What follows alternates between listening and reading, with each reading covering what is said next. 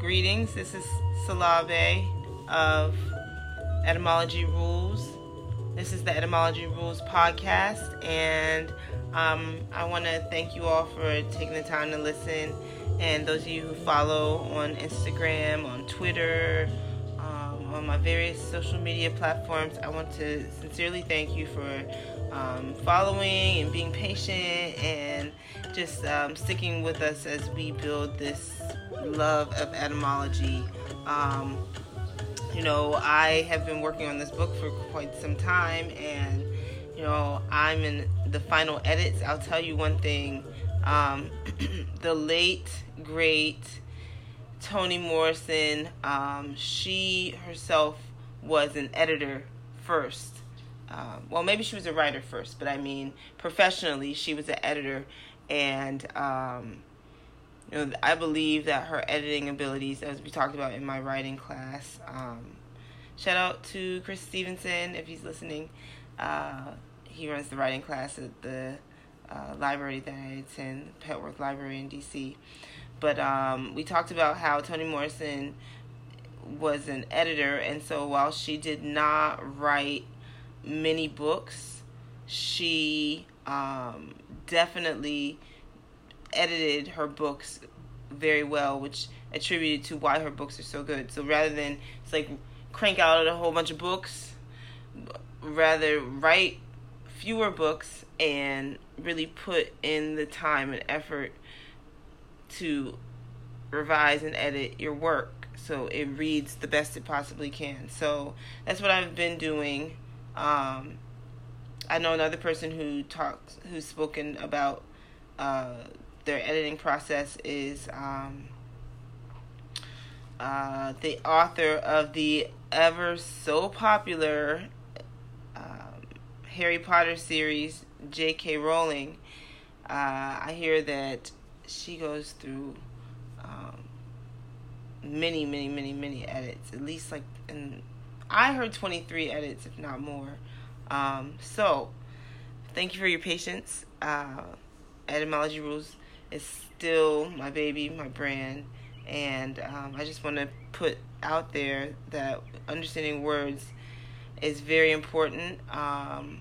It's important because we use words as a medium, as a primary medium, and so I think as a foundation to having conversations and discussions about various things, we need to be clear about the language that we're using and what these words are representing, and even what they have in the past, because that really helps one to understand how ideologies and ideas evolve. And I think that's important too. We talk a lot about, I'm going deep into things before I intended, but we talk a lot about trying to heal the world of various harms and issues that we experience, things that cause people to live oppressed and or feel as if they're and treated as if they're inferior, and thus they live a life that is a hell of a lot more difficult than others, based on your race, based on your nationality, based on your gender, based on your sexual orientation, your the way you love. I think people are not really allowed to be themselves and be equal in that effort to live as themselves. So I think language is really key in talking about getting to the root of an issue. They say attack root causes, and I think language helps us to identify those things, because it is an artifact of the history of how certain things have evolved, certain ideas have evolved. So that's one of the reasons why I love talking about language, and that's why etymology is important in etymology rules. So I opened up today with a very long musical intro, but I just felt like, to do it justice, I wanted to play the opening of Chick Corea's Spain on and so Chick Corea is, by the way, a jazz pianist / electric keyboardist and a composer, and I play the keyboard, so I love keyboardists and pianists. Piano is what I played first, keyboard as I got older, but yes, I just love that instrument. And so he plays a style called jazz fusion, and it's probably his most recognized piece. It's considered a jazz standard. It's on his album Light as a Feather, and it's from 1973. So I just wanted to open up with that, and that is why. Okay, so I've been really eager to do this podcast. It is going to be called Fyre Fest to Psych Group. Oh, wow. So let's go into it. So the Fyre Fest is let me take a step back. Yes, I was getting ready to jump right into what Fyre Fest is. The Fyre Fest to Psych Group is the best way to describe it is it's like logical connections I've come to discover between different words and between different words and different phrases, I should say. And I'm starting with the Fyre Fest, and it's going to eventually lead to this idea of the Psych Group. Fyre Fest, I'm sure you've heard of. If you are a Netflix or Hulu subscriber, you might have seen the Fyre Fest documentary pop up in your feed, and so it starts there. And yet the Psych Group is a little bit more ambiguous probably to some people, but the Psych Group is an Israeli-based intelligence agency. So what is the connection there, right? Well, there are little things called links in between, and these links are different words or phrases that I have come across. And so, I'm ready to jump right in and share my findings with you. So let's start with Fyre Fest. The Fyre Fest is there are 2 documentaries, as I mentioned, on Netflix and Hulu. On the Fyre Festival, so that's what the Fyre Fest represents. That's what it means. The first one on Netflix is called Fyre, the Greatest Festival That Never Happened. It was released January 2019, as well as Fyre Fraud on Hulu, released January 2019. So check those out if you get the opportunity to do so. So the story: a man named Billy McFarland. He is a convicted fraudster, and he orchestrated the ill-fated Fyre musical festival in April and May of 2017, along with Ja Rule. It was originally said to take place on a Bahamian island called Norman's Cay, and that island was said to be previously owned by Pablo Escobar. That's how Billy McFarland advertised it. So let's take a step back about Billy McFarland, because you may ask yourself, how would somebody believe that this kind of no-name guy would, why would someone believe him when he says that he's going to do such a monstrous feat, and why would people pay money to do that, to go, but I'll tell you a little bit about him. So he is 28, he's a young guy, 27. He's an American. He's considered an American fraudster. He like I said, he orchestrated the quote unquote ill-fated Fyre Fest. He defrauded investors of $27.4 million by marketing and selling tickets to the festival and other events. So prior to that, he had this company called Magnesis, and they had this credit card. It was so it was considered to be invitation only, and it was supposed to be like exclusive, and it got you access to like a special apartment or loft where other high-end clientele could come and like mingle and go out and party, and kind of like, creates a social group in addition to being able to use the credit card. And it's supposed to also get you access to different musical events, VIP, and all these things. Well, just like with the Fyre Fest, he failed to deliver on all these things. And so, that is kind of this reputation that he ends up building for himself. It's like I said, the card is kind of like a black card with various social perks. And it was really marketed to millennials, but millennials who were seeking status, millennials who wanted to be considered like on the cutting edge and forefront of the social scene, particularly in New York. And so that is a little bit about this man, Billy McFarland. So he, going back to the island I was telling you about, it's supposedly owned by Pablo Escobar, the one that Billy McFarland was going to throw this Fyre Festival on.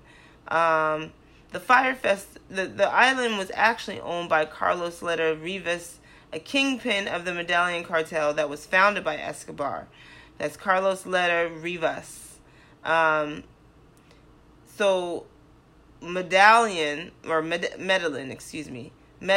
is the name of the cartel that was founded by Escobar. Medellin was a Colombian city from which the cartel name derived, and the name Medellin came from a Spanish town, which is a military base during the Sertorgian War, and the name came from Quintus Caesius Metellus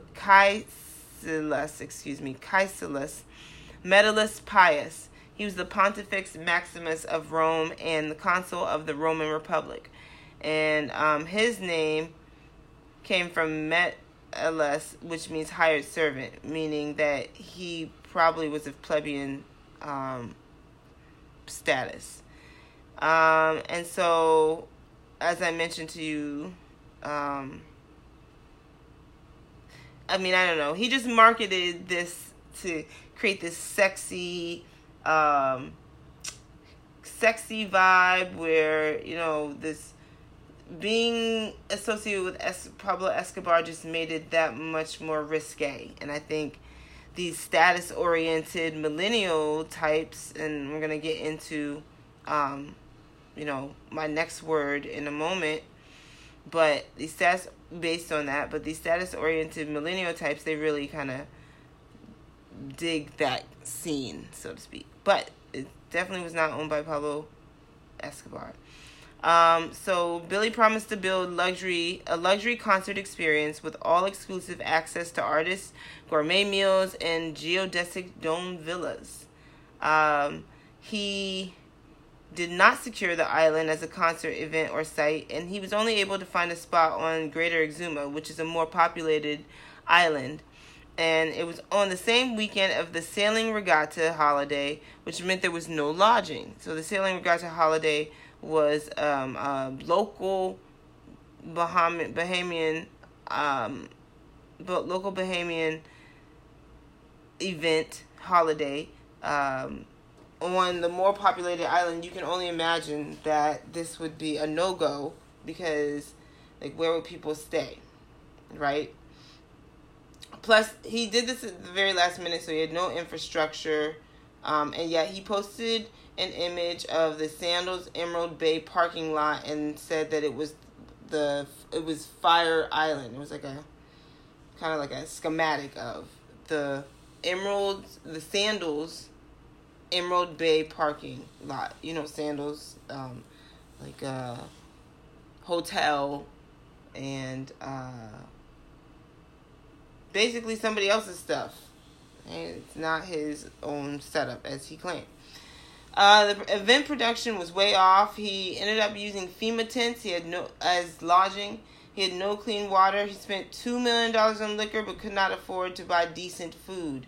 And so, as you'll see in the documentaries, it rained the night. It was a massive rainstorm the night before the event. The night before people were supposed to come. He had these FEMA tents set up all along whatever the property was that he could secure. And there were these mattresses as well. It was mattresses and FEMA tents, and everything was just soaked. And you'll see people in the documentary being like, I just knew this wasn't going to work out. I'm like, well, why y'all stay? It's just very interesting how people found themselves there when all signs pointed to this ain't gonna work. So, he ended up... and so the other image I wanted to tell you about is the food. It was... Because I think this was an image that went viral that really told people how much of a fraud Billy McFarland was. But it was an image of the food that he had... the luxury, quote-unquote, luxury food that he had promised. It was really, some kind of lettuce, tomato, and cheese sandwich in a styrofoam container. So, that was what tipped everybody, those who didn't attend, that's what tipped everybody else off about how fraudulent this thing was. So, he was arrested and charged with wire fraud, and he had dozens of lawsuits. And like I said, he defrauded investors of $27.4 million. There was a $100 million class action suit from the attendees because they got there and they were like, "What the hell?" Once they saw, he tried to, I guess, hold off as long as he could. So he had them go to this local bar and they drank up all this woman's liquor, which Billy never really paid for, and so, it daggone near ruined her whole life. Well, just as far as her assets, she didn't have the assets anymore. He just sucked people dry and never paid them. And so, he tried to hold them off, and then they first of all, they were riding these buses. That was actually their first tip off. Wow, why am I in a yellow cheese school bus, and I'm supposed to be promised this luxury experience? I take that back. Well, first tip them off was the plane, because they were supposed to have a jet take them, and it was like this little, probably like, maybe it might have been like a 30-passenger plane. It was something small, and then it was the buses, and it just kind of kept going downhill from there, and then it just got almost like riotous. It was people trying to fend for themselves with very little supplies and very little resources. And I mean, like, I don't even think they had a place where they could use the bathroom. And so everything got chaotic, and people were like, how are we going to get out of here? Because they didn't have enough to send them back. Like, there was not enough manpower and fueling to send them back. And so it was just a hot mess, man. A hot mess. He was arrested for wire fraud in connection to the Fyre Fest. He overstated Fyre Media's earnings. McFarlane supplied a Scottrade statement that he had altered to inflate his ownership of a particular company's stock. According to the complaint, the fake document showed that McFarlane owned $2.5 million in shares when in reality his possession was worth $1,500. So I would encourage you, if you really want to know more about this, I'm looking at the federal court documents. So this was the Securities and Exchange Commission, the U.S. District Court for the Southern District of New York Securities and Exchange Commission plaintiff against Billy McFarlane, Fyre Media, Magnesis, Grant Margolin, and Daniel Simon as defendants. They, from at least 2013 to 2017, McFarlane, both directly and through Fyre Media and Magnesis, fraudulently induced over 100 investors to invest the amount of money I mentioned before, as well as third-party businesses founded by McFarlane Fyre Fest LLC. McFarlane engaged in a host of deceptive and fraudulent acts in furtherance of the offering scheme, including making material representations and omissions to investors about the financial strength of each of the three companies, creating documents that fraudulently inflated key financial metrics, including revenue and income, at each of the three companies, altering a stock ownership statement to falsely suggest the existence of collateral and securitized investments in the Fyre Festival, manufacturing a purported but non-existent 35 to 40 million sale of Magnesis to among other purported buyers, a third party that did not exist, falsely informing investors and potential investors that he would obtain event cancellation insurance for the Fyre Festival, and touting exclusive but in fact non-existent relationships with artists and talent. McFarlane provided falsified income statements and some similar falsified financial documents to investors who relied on them in making their investment decisions. It's wild, man. It's wild. So, there you go. All right. So how did all of this happen? Like, how was this man allowed to get away with all this? How was he allowed to scam all these people? I failed to mention. Sold the tickets for $15,000 to $250,000. Told you he scammed the people of the Bahamas millions of dollars. The bartender cafe was not paid for loan services. The construction laborers as well. As I said, how did this happen? It's travesty. Social media. He used social media to promote the festivals using influencers. So that's my next word, influencers. There were several social media influencers who were filming the party at Norman's Cay, and even more were paid or promised accommodations for sharing posts promoting the Fyre Fest. Bella Hadid, Kendall Jenner, etc. The music, private place, women, island with drugs, sexy, beautiful people doing things that you can or can't afford. It plays off of people's fear of missing out, or FOMO. Okay, so influencers through social media allowed for this to happen.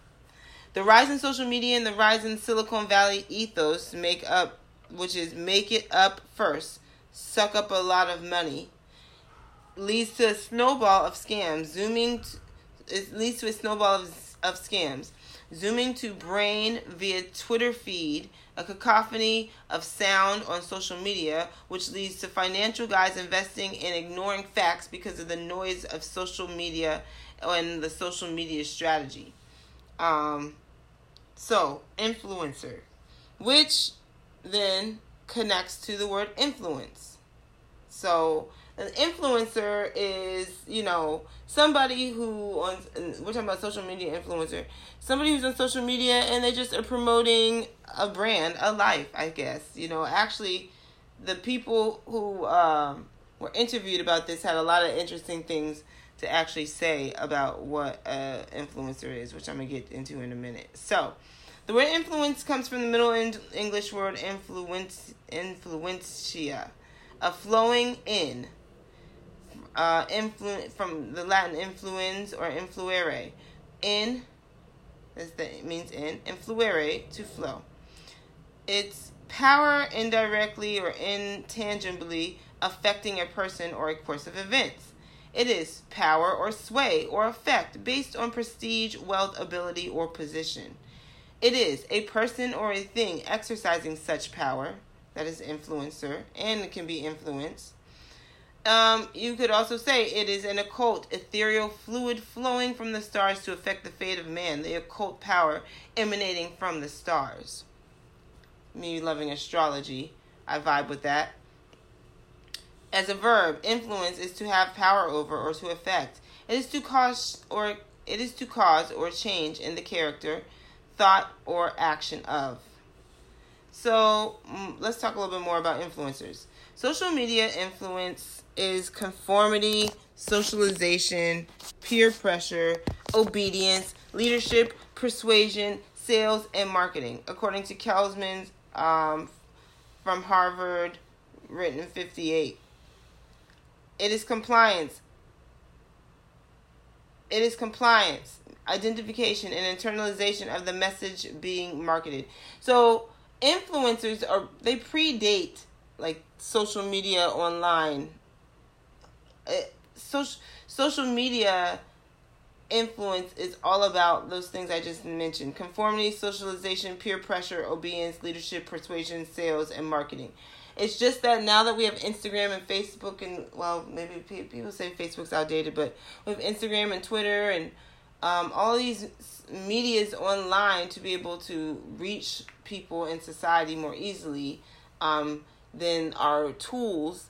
Since our tools have changed, I think it's easier for more people to become social media influencers. But the concept has existed since 1958.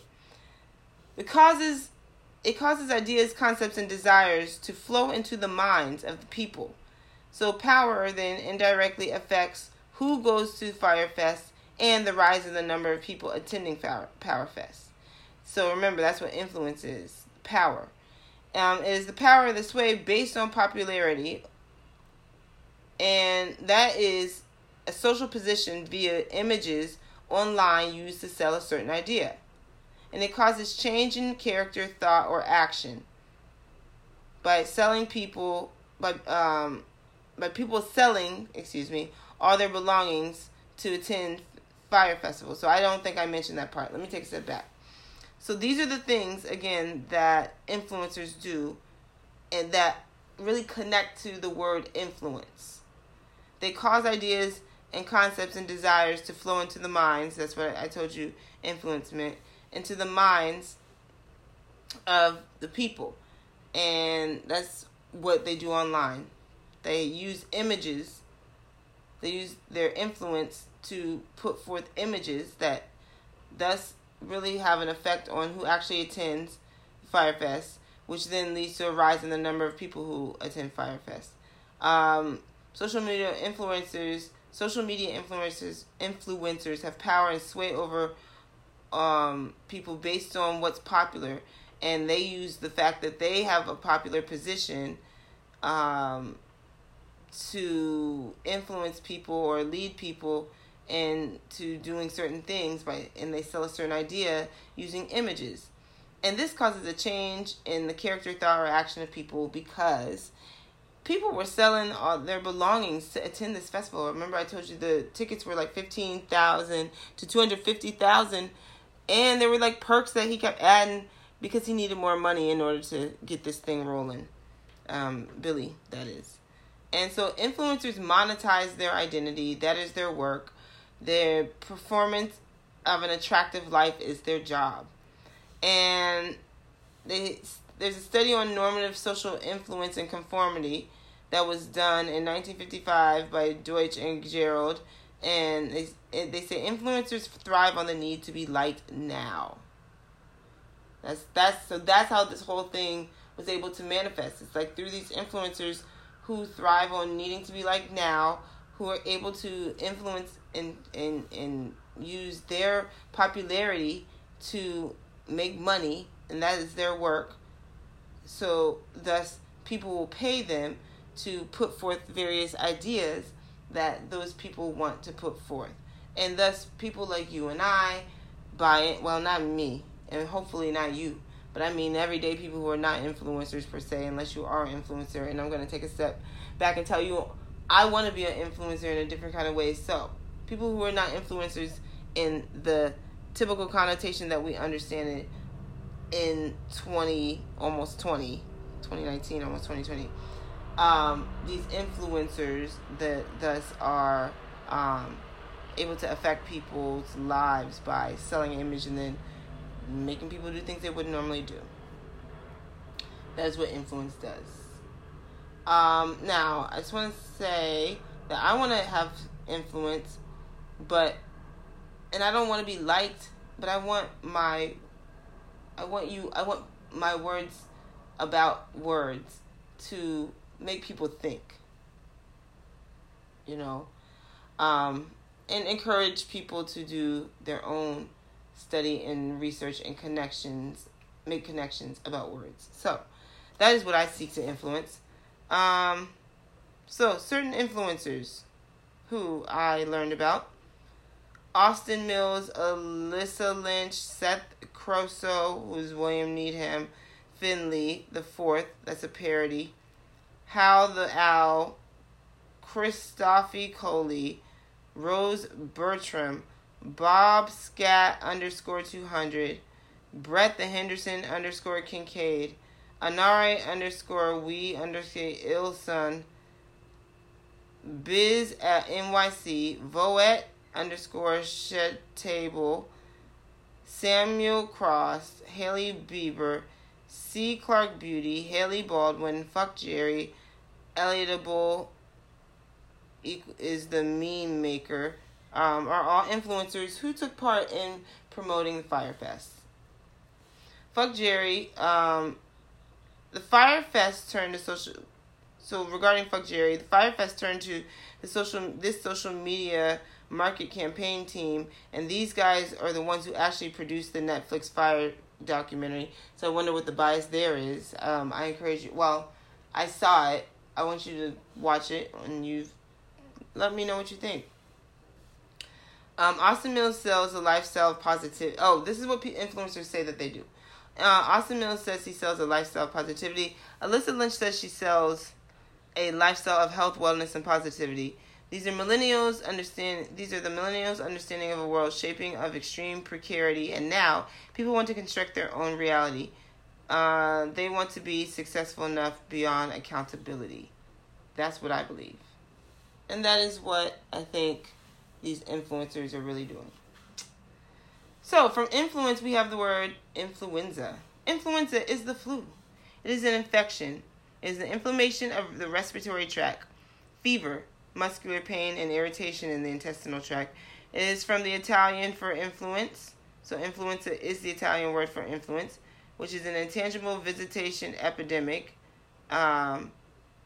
It's the first pan-Euro epidemic it started in 1743. It comes from the word influence, initially said to be caused by unfavored astrological influences. That's what the flu is said to have come from. It's an archaic term. It is an epidemic, catarrh, and la grippe. Those are archaic terms for the flu. But the reason why I wanted to mention influenza through influence is because it led me to the crazy term affluenza. So, affluenza is the psychological malaise that affects wealthy young people. The lack of motivation, feelings, or guilt. The lack of motivation. It's the feelings of guilt. It is a sense of isolation. It traces as far back as 1954. Actually, I never knew this. So I guess it was coined by Henry Whitman. It's the blending of influenza and affluence. And he came up with this term when he was looking into the problems of inherited money among families that share his wealthy background. So there's a saying that says, and I'm paraphrasing, but whoever defines the definition, whoever controls the definition kind of controls the ideas that come along with that. Whoever can coin these terms and give them validity, give these ideas validity. And so look, a wealthy ass person coming up with some motherfucking term to justify his problems in life. Because I'm wealthy, I have these problems. So again, we are trying to escape accountability. Whitman says that he put the year he came up with affluenza back in 1954, around those thereabouts. But it became popularized in the 1990s with the release of The Golden Ghetto, a book by Jessie H. O'Neill, who's the granddaughter of the General Motors president, on the hollowness of the pursuit of wealth, and by a popular PBS. So, Jessie H. O'Neill wrote a book on the hollowness of the pursuit of wealth, because it produces affluenza. Different purpose for this word being used. I guess one is using it to indict those who seek this wealth, because it leads to these to seek this hollow pursuit of wealth, because it leads to this lackadaisical approach to doing things in life, and again not being accountable. She's condemning people because of that, where Henry Whitman was escaping the accountability by claiming a disease. Either way, both of them sound like they is an excuse to me. It was also popularized by the PBS special titled Affluenza, 1997, which explored the social and environmental costs of materialism. Affluenza, the All-Consuming Epidemic, is a 2001 anti-consumerist book by John D. Graff, environmental scientist David Wayne, and economist Thomas H. Naylor. They all view consumerism as a deliberately spread disease, and the book consists of 3 parts: the symptoms, the origins, and the treatment. Affluenza is They say that affluenza is the painful, contagious, socially transmitted condition of overload, debt, anxiety, and waste. It is the pursuit of more.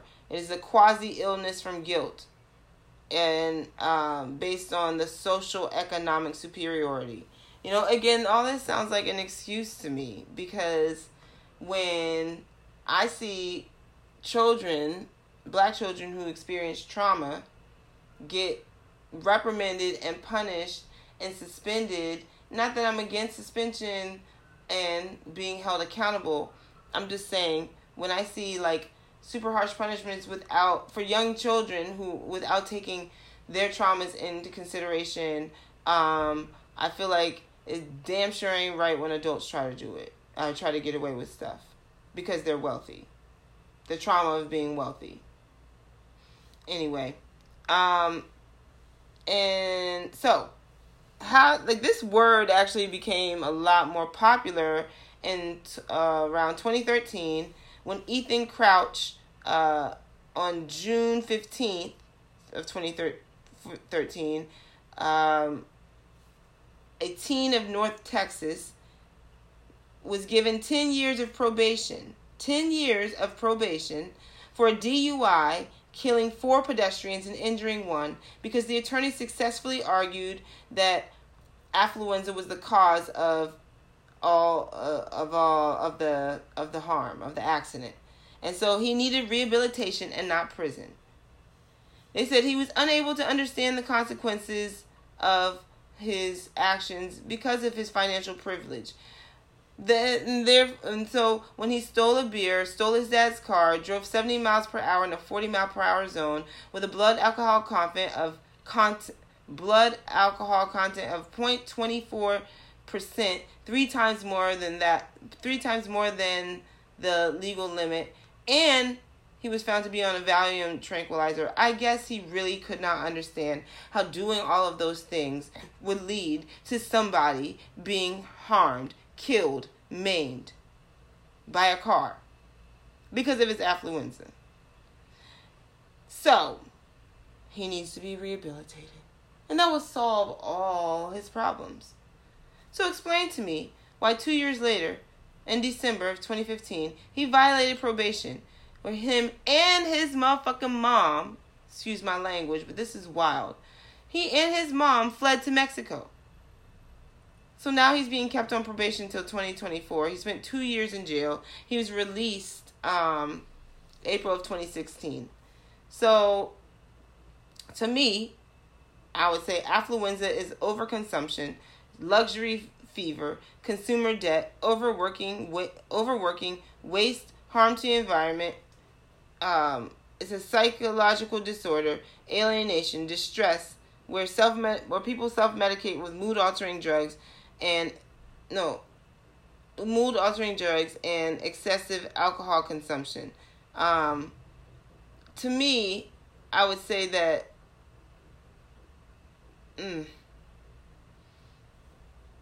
that again really comes off as an excuse. To me, affluenza is nothing but a whole bunch of bullshit. I'm sorry. That's what I meant to originally say. I just started reading I think this is just a psychologist's understanding of affluenza is overconsumption, luxury fever, consumer debt, and overworking. That part is what makes it seem too sympathetic for me. As in, these people are working so hard and like they just want to buy and buy and buy. And so because we live in a world of overconsumption, then they get caught up. They get all this money and they get caught up in just buying and having this privilege. Like, okay, what about, again, are you going to let people off who live in a very harsh world of just trying to survive? Like, we're not even talking about people who are just trying to survive in terms of where their next meal going to come from or where they're going to rest their head. We're talking about people who can't help buying too much. So, and that's what justifies self-medication. It's crazy. Alright, so from affluenza, we go to fluid. Because they have the same root, flu. Comes from the French fluide, from the Latin fluidus, from the Latin fluere, which means to flow. And with that term fluid, we get the term gender fluid. Gender fluid is gender queering, non-binary, not exclusive, which means you're not exclusively male, masculine, or feminine, not having an exclusive masculine or feminine identity out of gender binary and cis normativity. In other words, we live in a society where we're told you have to be male or female, and if you're gender fluid, then you may be non-binary, meaning you don't exist as one or the other. You can be fluid, you could be gender queering, but you exist outside of the binary, and you exist outside of cis normativity, which says you must be one or the other. You can express a combination of masculine and feminine identity, a combination of a masculine and feminine entity, or you can exist outside of that altogether. Like, you're not bound to what cis normativity says you must be. So other expressions include being bigender, trigender, pangender, or cisgendered. You could also have a fluctuating gender identity, which is demigendered. You could be gender, which all this is to say you're gender fluid. You could also be agendered, and people who are agendered use the pronoun they. There's a book that I read called The 57 Bus that I really highly recommend. It's about an agendered teen named Sasha who experienced like really, really, really fucked up trauma, and when a boy lit her skirt on fire on the bus. But the way the book is written, it shows the boy's own traumas, and like it just kind of shows both people's stories, both people who are involved in this tragic event that he was responsible for. The boy was responsible. So he was held accountable in the sense that he was made to go to jail for what he did. But they wanted to try him as an adult. And the family actually, Sasha's family actually said, I don't think that will be right. You know, this is a young man. We don't want to take away his entire life. And so, read that book. It was pretty good.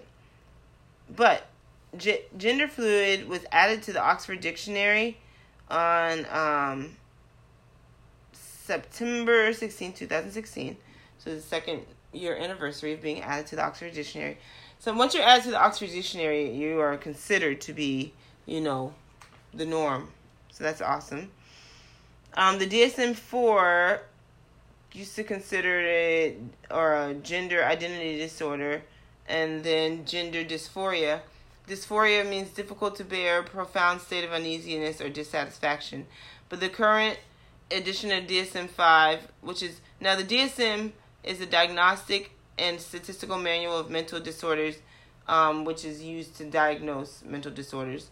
It uses the term gender dysphoria when it previously used gender identity disorder, making it clear that they no longer consider gender identity to be disordered, but rather the emotional state of distress which results from the gender identity. And thus, if you are living as an identity, or you're being identified as one that as a gender that is not the gender that you identify with, then you would experience gender dysphoria.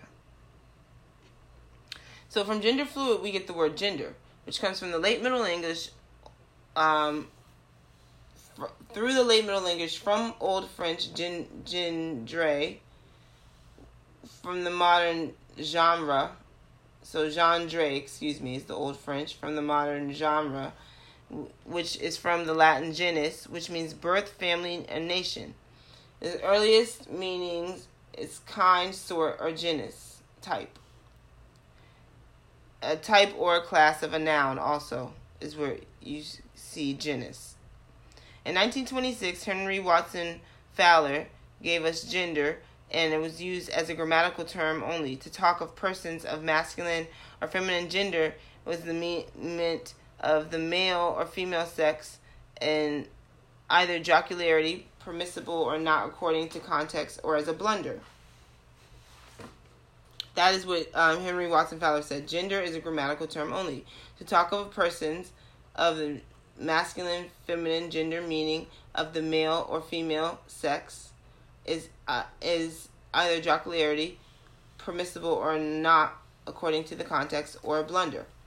The first origin of gender in Western society came from J. Richard Udry, and this is gender referring to people, came from J. Richard Udry in Nature of Gender, from Demography, volumes 3 and 4 in November 1994. He concludes that the human nature is gendered. When I was young, the term gender referred to the grammatical. He says when I was young, the term gender referred to the grammatical inflection of nouns. In those days, we had 3 genders. Using gender to refer to the male or female classification was a joke. John Money and Earhart, 1972, says that gender is used to refer to differences in behavior by sex. Sex is used to refer to biological classifications, either male or female. Money was said to be the first to distinguish sex from gender in 1955. J. Richard Udry says that we use gender to indicate an endorsement of a theory of gender as a human social invention in The Nature of Gender in 1994. So you define gender as the relationship between biological sex and behavior. The theory of gender explains this. He says gender behavior differs from sex as well. And from gender we get the word genius. Genius comes from the Latin genius, from genere, and genius is attendant, spirit, present over one's birth, innate ability, and inclination. It came to English through the Middle English genius in the 16th century and was considered a person's characteristic or disposition, and it led to meaning a person's natural ability. And by the 17th century, it meant exceptionally natural talent and an extraordinary creative process, inspiration, and mental leap. Tutelary deity. It was also considered a tutelary deity or spirit of a person or a place. Michael Meade says that rather than the need to heroically save the whole world, the real work of humanity at this time may be to awaken the unique spark and inner resiliency of the genius within each person. Winston Churchill, in Chapter 1 of The Celebrity of 1898, said, "In the old days, to my commonplace and unobserving mind, he gave no evidence of genius whatsoever. He never read me any of his manuscripts, and therefore my lack of detection of his promise may in some degree be pardoned."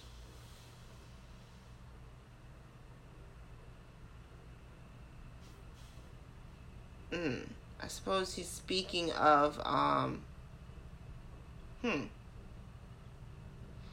good question. I guess that is, that is of speaking of Winston Churchill. That is Winston Churchill speaking of a person, and I guess speaking of what it would be to have genius or not have genius.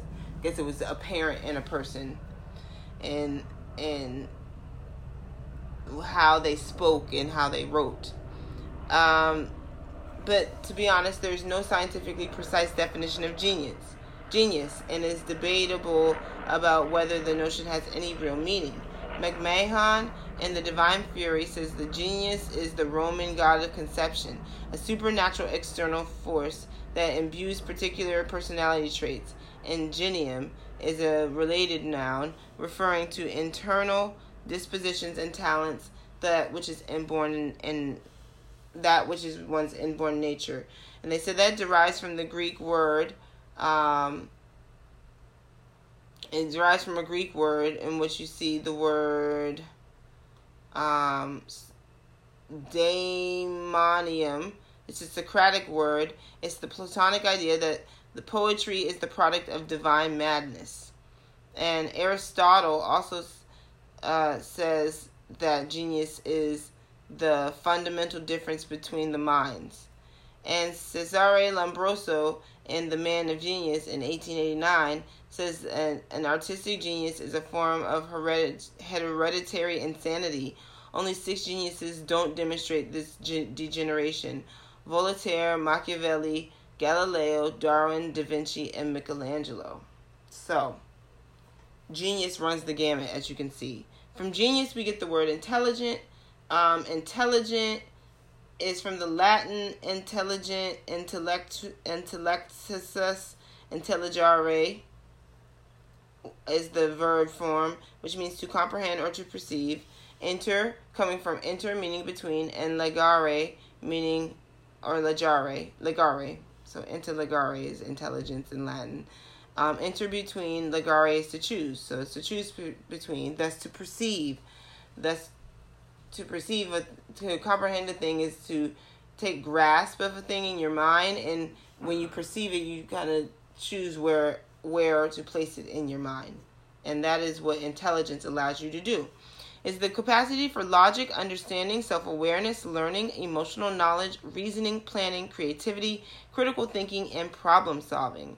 It is the ability to perceive or infer information and to retain it as knowledge to be applied toward adaptive behaviors within an environment.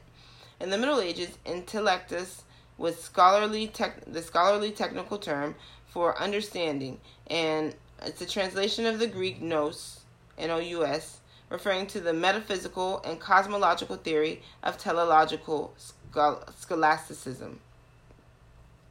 So, what is the human nous? This is from chapter 1 of Patristic Theology by Father John Romanides. The chief concern of the Orthodox, according to this is from obviously Father Romanides, and patristic theology will have to be coming from the Catholic Church. So, the chief concern of the Orthodox Church is the healing of the human soul. The Church has always considered the soul as part of the human being that needs healing because she has seen from Hebrew tradition, from Christ himself, and from the apostles, that in the region of the physical heart there functions something that the fathers called the nous. In other words, the fathers took the traditional term nous, which means both intellect, dianoia, and speech or reason, logos, and gave it a different meaning. They used nous to refer to this noetic energy that functions in the heart of every spiritually healthy person. We do not know when this change in meaning took place because we know that some fathers use the same word nous to refer to reason as well as to this noetic energy that descends and functions in the region of the heart. So it was like this discrepancy between whether intelligence, which was nous, N-O-U-S, in Greek, was reasoning or something that comes more from this emotional place. And so, from this perspective, noetic activity is an activity essential to the soul. It functions in the brain as the reason. It simultaneously functions in the heart as the nous. So I guess the difference there is that today we would just say it functions in the brain, but it was a time that the Catholic Church believed it functioned in the brain and the heart. And there's more, but I'm gonna... Okay, I guess I need to read this part. It's important. In other words, the same organ, the nous, prays ceaselessly in the heart and simultaneously thinks about mathematical problems, for example, as anything else in the brain. So that's almost like saying intelligence allows you to meditate and do mathematical reasoning at the same time. Thus, being a nerd is being closer to God. Let's go. Nerds for life. So, we should point out that there's a difference in terminology between St. Paul and the Fathers. What St. Paul calls the nous is the same as what the Father called dianoia. When the Apostle Paul says, I will pray with the Spirit, he means what the Father means when they say, I will pray with the nous. And when he says, I will pray with the nous, he means, I will pray with the intellect, dianoia. When the fathers say the word nous, the Apostle Paul uses the word spirit. When he says, I will pray with the nous, I will pray with the Spirit. Or when he says, I will chant with the nous, I will chant with the Spirit.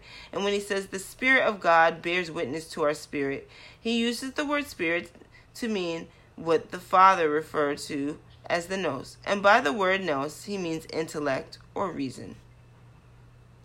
In philosophy, intellect, reason, spirit, Catholic Church at one point believed that those were all one. In philosophy, common English translations include understanding and mind. That's what intelligence is understood to mean. Or sometimes thought or reason, in the sense of that which reasons, not the activity of reason. It is also often described as something equivalent to perception, except that it works within the mind, the mind's eye. And it has been suggested that the basic meaning is something like awareness. In colloquial British English, nous, which means intelligence, also denotes good sense, which is close to one everyday meaning as it had in ancient Greece. So, this word nous, which is intelligence, shows that intelligence has this range of understanding that ranges on a spectrum from like the spirit to the mind, which Do the two have to be paired against each other? But that's a whole nother convo. From Mainstream Science on Intelligence in 1994, an op-ed statement in the Wall Street Journal signed by 50... Oh, let's talk about intelligence. Okay, so who's intelligent? Who's intelligent? Who has intelligence? Who has this brain power? Well, in 1994, on from Mainstream Science on Intelligence, an op-ed statement in the Wall Street Journal signed by 52 researchers out of 131 total invited to sign said that they supported an editorial. They supported an editorial that was called the Bell Curve. It was a study, called the Bell Curve, and there was an editorial against the Bell Curve, and so these 52 researchers supported it, and they did so in the Wall Street Journal. The editorial was in response to the media's dispute of the Bell Curve, released earlier the same year. Many considered the mainstream experts in the science of intelligence. Many were considered mainstream experts in the science of the intelligence endorsed by this statement. They contended that there are genetic and practical differences between racial groups that account for one's level of intelligence and social conditions in our society. They define intelligence as the ability to reason, plan, and solve problems, think critically, comprehend complex ideas, learn quickly, and learn from experience. They said the ability to understand or catch on to your surroundings, to make sense of things, to figure things out. That is what intelligence is. And they claim that intelligence tests can accurately measure intelligence. They say that they are considered reliable and valid, and there are different types of intelligence tests that all measure intelligence. Some use words, numbers, and cultural knowledge, vocabulary, while others use shapes and concepts that require simple, universal language. They claim that the test is not biased and indicates one's level of intelligence accurately and equally for all native-born English-speaking Americans. There is still a great deal about the brain process and intelligence that is unknown, but intelligence test scores intelligence tests can help us learn more. Intelligence test scores were said to fall on a bell curve, with the lowest percentage falling below 70 and above 130, respectively. So that's below 70 is like you have low level intelligence. Above 30 is like you are a genius, connotatively speaking. And there's the lowest percentage of people lie there. And respectively, these scores are considered very dull or bright. The average person falls at the average range of 100. They say that Asians and Jews have a higher IQ, while whites are found to be average, and blacks and Hispanics have a lower IQ. And they said IQ impacts educational, occupational, economic, and social aspects of one's life. It does not impact the ability to abide by the law. And the odds for success are in the favor of the intelligent because almost everything we do in society requires reason and critical thought. High intelligence provides an advantage in living and doing complex work, but does not provide an advantage in unskilled work. When people of the same intelligence are grouped together, one can see other areas that influence looming performance.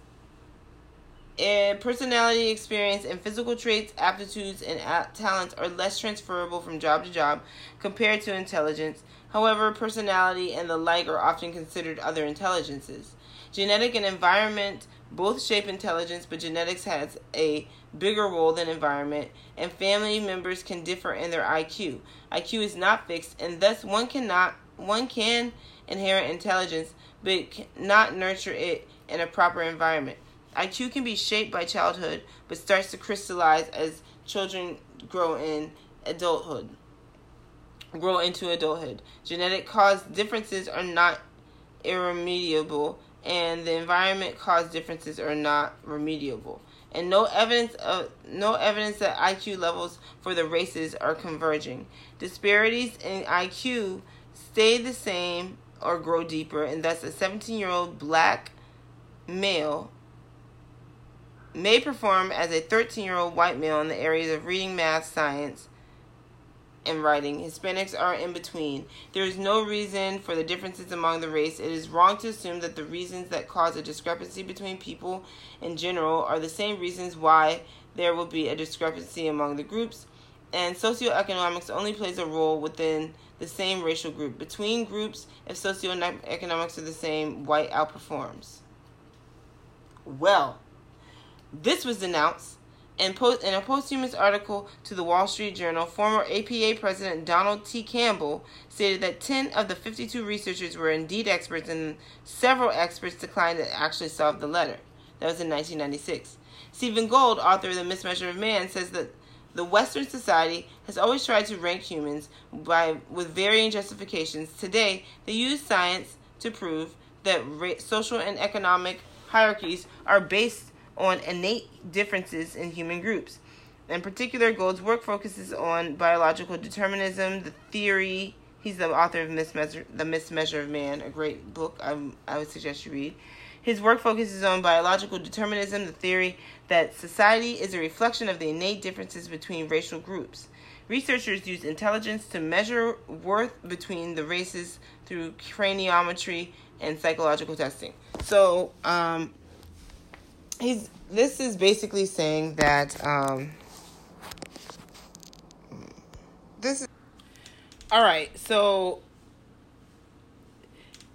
historically, people have attempted to use intelligence as a form of biology in general as a way to prove that black people are inferior to white. Now, everybody's inferior to white, but black people are on the bottom. And intelligence was one of those biological, quote-unquote, biological factors.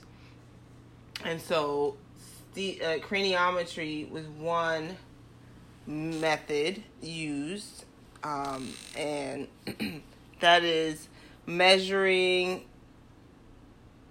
the size of your head and to determine how intelligent one is. And then just psychological testing in general also has been used to determine worth between the races. So Stephen Gould wrote a book called The Mismeasure of Race, and it is considered a definitive refutation to the argument of the bell curve. His book treats the argument that intelligence can be meaningfully abstracted as a single number capable of ranking all people on a linear scale of intrinsic and unalterable mental worth. He treats that, and he refutes it. Basically, he shows that the abstraction of intelligence as a single entity, its location within the brain, its quantification as one number for each individual, and the use of the numbers to rank people in a single series of worthiness, invariably to find that oppressed and disadvantaged groups, races, classes, or sexes are innately inferior and deserve their status. In short, the book is about the mismeasure of man. He shows that the abstraction is real. The abstraction of intelligence is not real, but it's a real issue, because it can't be seen as just this one little thing that exists in one little part of the brain that then can be expressed as a single digit, which then determines inferiority or superiority based on your race. I think these are great illogical jumps and leaps that people are making. He says so the book demonstrates the scientific weakness and political context of determinist arguments. Two deep fallacies of biological determinism are reification, which is our tendency to convert abstract concepts into entities, from the Latin res, or thing. So he says that intelligence has been reified from a concept representing a human's multifaceted capabilities of making distinctions and divisions among people based on systems dictated by political and cultural factors to a single unitary thing. Okay, he says that has led to the fallacy of the G factor, which is general intelligence and IQ. If we affirm that the hereditary nature of intelligence is real, then IQ and general intelligence tests should be similar for people of close relation. Research has not proven that to be the case, and this would also apply if we were to view intelligence in terms of race. And if people of a given race have a similar IQ, how do you determine whether the environment has an effect? You would have to create an impossible and unlikely condition in which everyone grows up in the exact same manner, and even then you could not determine differences because differences were genetic because of the randomness in molecular and genetic development.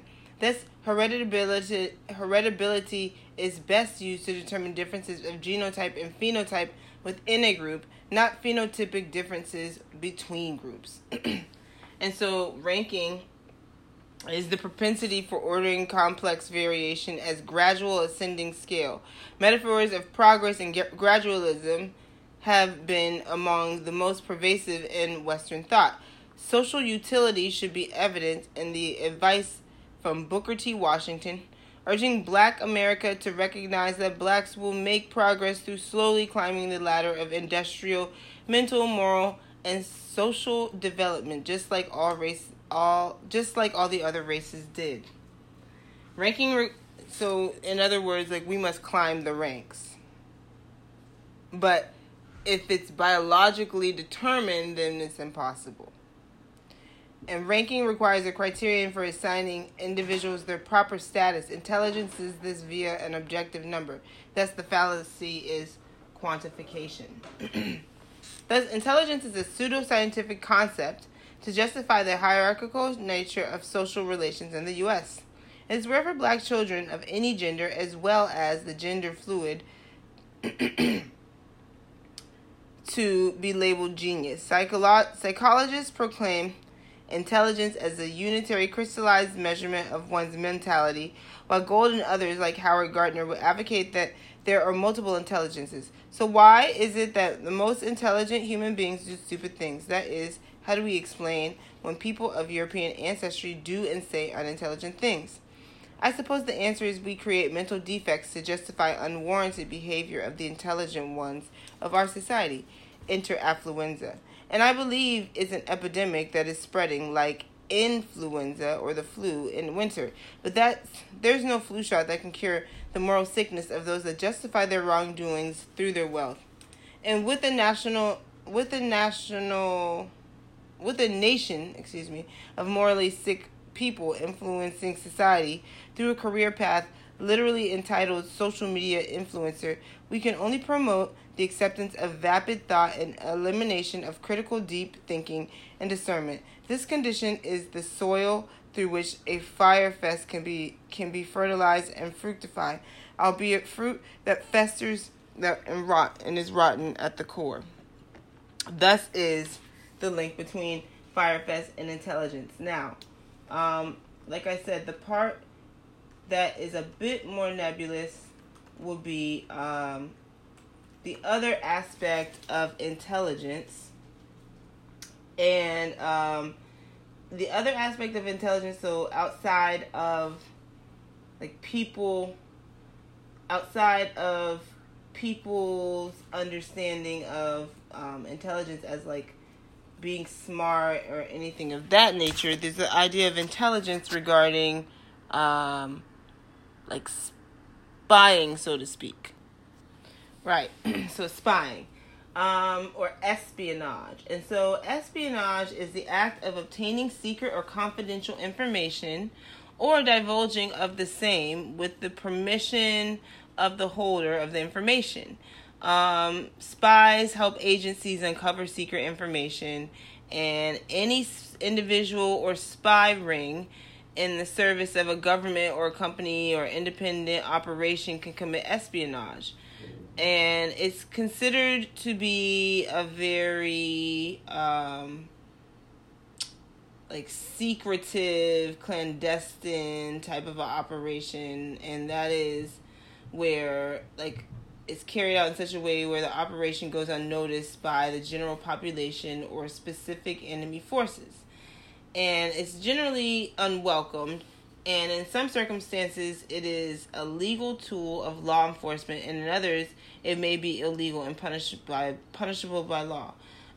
It is a method of gathering intelligence, which includes information gathering from non-disclosed sources. So, spying or the espionage takes place in order to gather intelligence and do intelligence assessment, which is the development of behavior forecasts or recommended courses of action to leadership of an organization based on a wide range of available overt or covert information. So, you have these groups who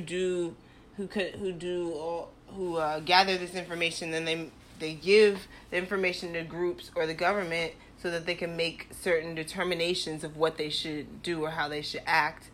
And primarily like the defense or the offense, I should say the other way around. Primarily the offense should be the defense of national or personal interests. And so the Psych group is an Israeli intelligence group that is said to have helped Trump win the 2016 election. And the New Yorker wrote a couple articles about this. So let me tell you a little bit about this Psych group. They are an Israeli spy for hire outfit. They are most well known for their alleged role in social media manipulation. Once again, here we are. That's the full circle. Social media manipulation ahead of Donald Trump's election, and it's spot on Special Counsel Robert Mueller's radar. And they actually got entangled in a local election of an obscure part of Central California, where it's a woman from a Mexican woman. She tried to unseat one of the town's hospital board members because he was basically getting rich off of his position while the hospital went. When obviously funds not going to the hospital, things are not getting enhanced as they are designed to. So the Psych group, so this man hires the Psych group to assist in kind of like doing spy work, but also just planting all this misinformation and trying to take this woman down. And so the article was mentioning that this is basically also what they did with regarding Trump. So it is linked to Mossad, to President Mossad, and they say this was not the only time it expanded its practice in the U.S.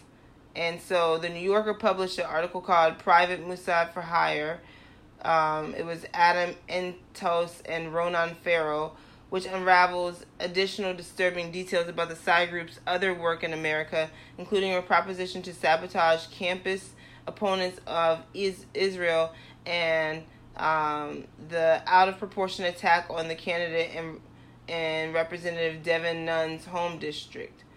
All right, so some things that they did that was kind of iffy. The site owners asked Newt Gingrich to offer services to Jared Kushner. The group's owner, Joel Zamel, asked Trump ally and former Speaker of the House, Newt Gingrich, to get Trump's son-in-law, Jared Kushner, to sign on for the services that included online deception. And one draft strategy from early 2016 that promised to exploit their powers of sowing deceit to more than 50 political groups, including the RNC, the DNC, and major super PACs that were deemed influential among voters. By controlling the messages these groups were sending to potential voters, they promised to easily sway the first Republican primary in the general election. Intel's and Fyre report, Kushner checked around with the team, including Brad Parscale, who was in charge of the Trump campaign's web-based strategy, but concluded that they didn't need the Psych group's expertise. The Psych group also advertised honey traps and low prices. The company's glossy publicity campaign included printed brochures with a price list for services like honey traps, which they depicted with a cartoon cat tasting the shadow of a lion to refer to using a sexy spy to get information from various targets, according to the report.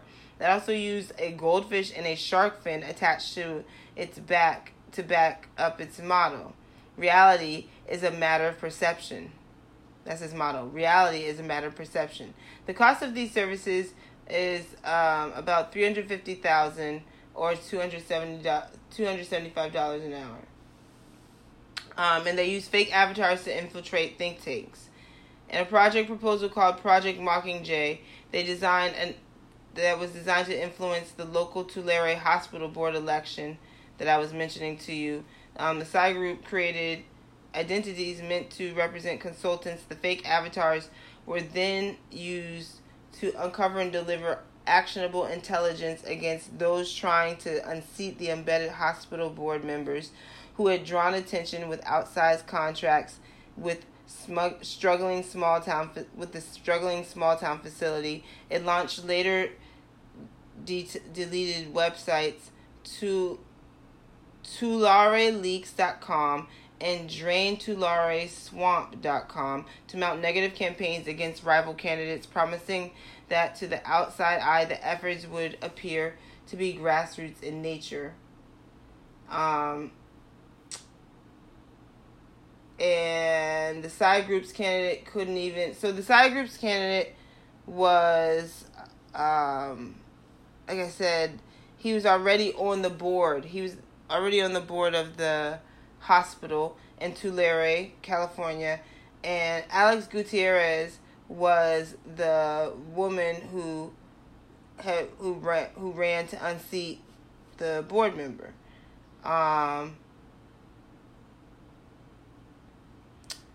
And so her home was actually burned to the ground before the election, and the Psych group denied that they had any involvement in it. But, they again had these websites promoting all this like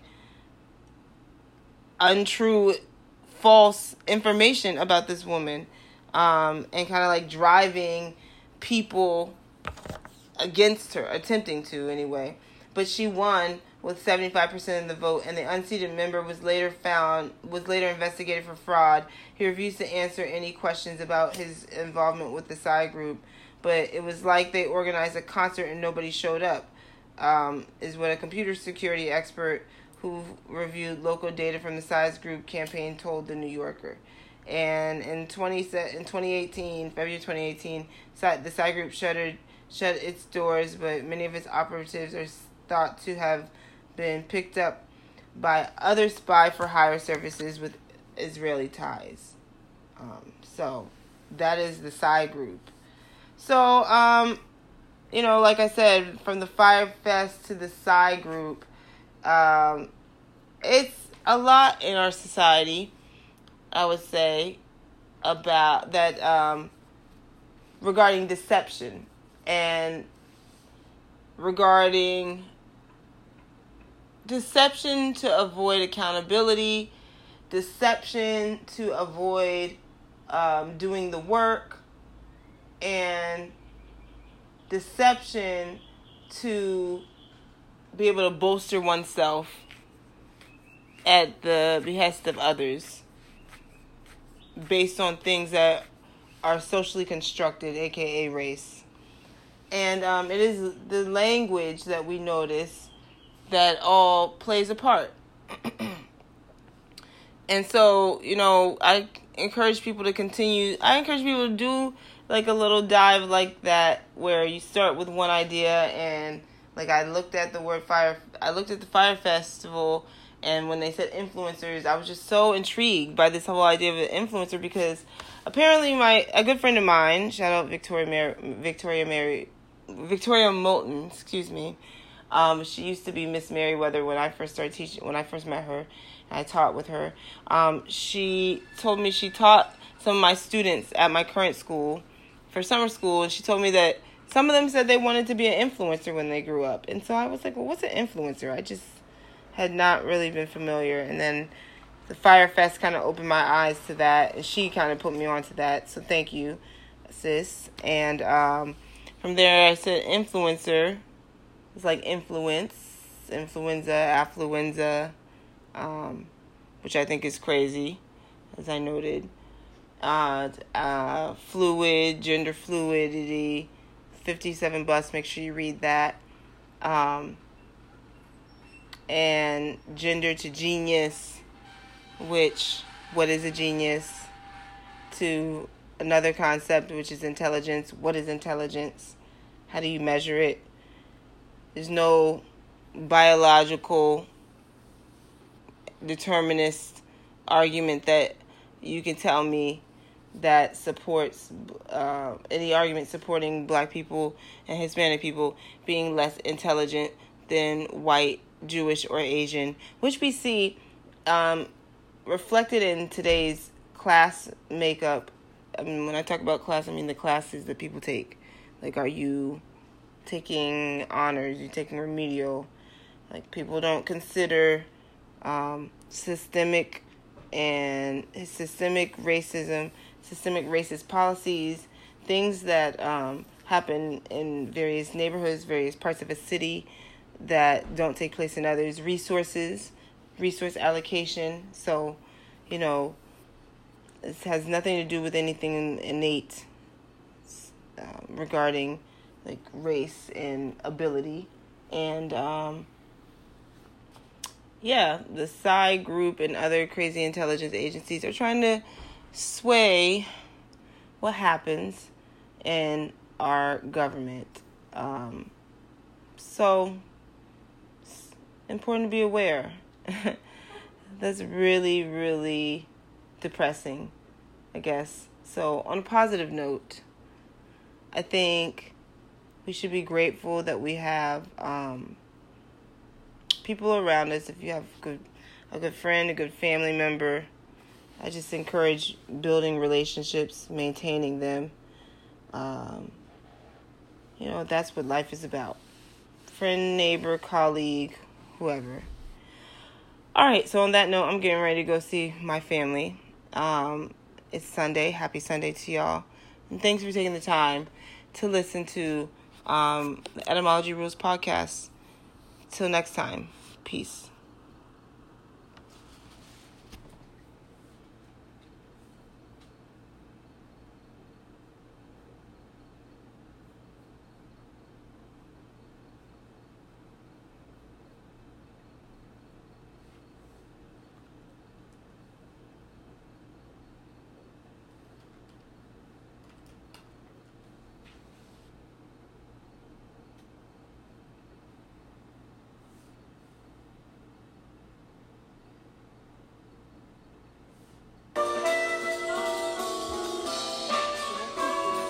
Pro 6 and B solidly iPhone.